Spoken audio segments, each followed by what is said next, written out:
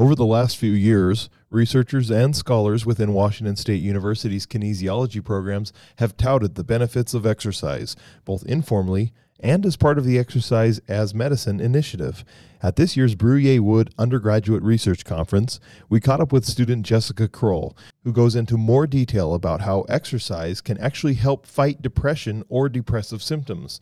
Education Eclipse starts now. Education, news, and research. These are the conversations happening inside education, athletic training, sports science, and sport management that are going to transform each. It's Education Eclipse from Washington State University. Back here on Education Eclipse, and I'm joined by Jessica Kroll, a senior kinesiology student, and we're here at the Bruyere Wood Undergraduate Research Conference. Jessica, thanks so much for joining me. Your research is the effect of exercise on adolescents with depressive symptoms. For me, I've heard quite a bit, including here at WSU in the last little bit, about students that deal with things, either depression or depressive symptoms. I've also heard at the same time a lot about exercise as medicine and things like that. So just take me through part of your introduction, what some of the issues are that we've experienced, and then you can talk to me about the research itself. Okay, yes. So my introduction is obviously depression is defined as a sad mood that lasts for a long time and interferes with normal everyday functioning, but to me it's so much more than that. It includes symptoms such as feeling sad or anxious, fatigue, being irritable or frustrated, aches and pains, cognitive disruptions, lack of interest in things that were important to you before, and also thoughts of suicide or hurting yourself. So that's obviously very, very serious and not something that you want anybody going through, let alone our adolescent population. The condition is becoming more widespread, and it's began to start affecting our youth as well.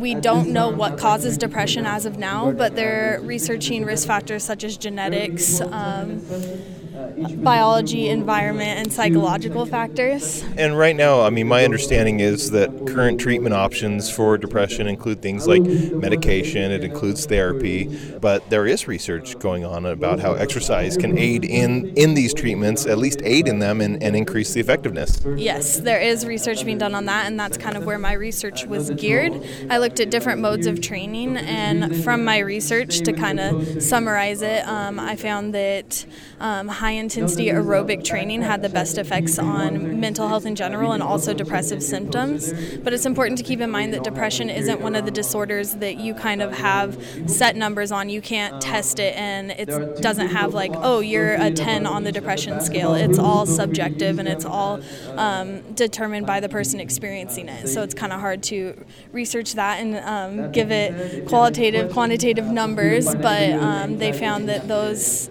tended to improve mood and symptoms like fatigue by increasing REM sleep and increasing the quality of sleep overall and the quality of life overall. So now, obviously, people who run are just as susceptible to things like depression, but you talk about high intensity or vigorous intensity exercise. I don't know. It seems to me a lot of people, especially distance runners, talk about what a release it is. Yes. How much they just feel fantastic after they've gone for a good run. Yeah. One of my studies found that the running group compared to the control group, they ran on weekdays for 30 minutes before school each day, and their sleep quality and moves significantly increased in the running group compared to the control group or the resting group. And things such as their sleep quality, their mood in the morning before classes started, and their concentration throughout the day while they were in school improved. So a lot of people don't understand why kinesiology would be part of a College of Education, but let's talk about that in terms of applying this research. A lot of high schools or other secondary schools, including middle school, have gotten rid of physical education, or they're downsizing it completely. Just talk about potential applications for how this could be effective. Yeah, well, next year when I graduate, I'm hoping to be a high school athletic trainer and work towards getting my master in teaching and teaching physical education. And unfortunately, programs are being cut, but research is coming out that is not effective and that they need physical activity programs. And So hopefully that's slowing the progression of programs getting cut. But not only that, the current education model consists of learning sports and games, and it involves a lot of standing around, and it involves learning court dimensions and stuff like that. But I think that we would benefit from changing it from that sort of focus to a more lifetime fitness focus, and teaching kids ways to cope with their mental health and teaching kids ways to have a healthy lifestyle overall. And let's be honest, as long as in a high school it was the last period of the day and you could get sweaty at the last period of the day, I think kids would go along with it. Yeah, I think they would for sure. Even if it's the first one in the day, it's been shown to improve concentration throughout the day and improve their mood going into classes. So.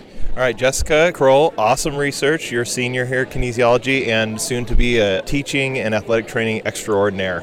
Thank All right, you. Nice talking to you. You've been listening to Education Eclipse, a College of Education podcast from Washington State University.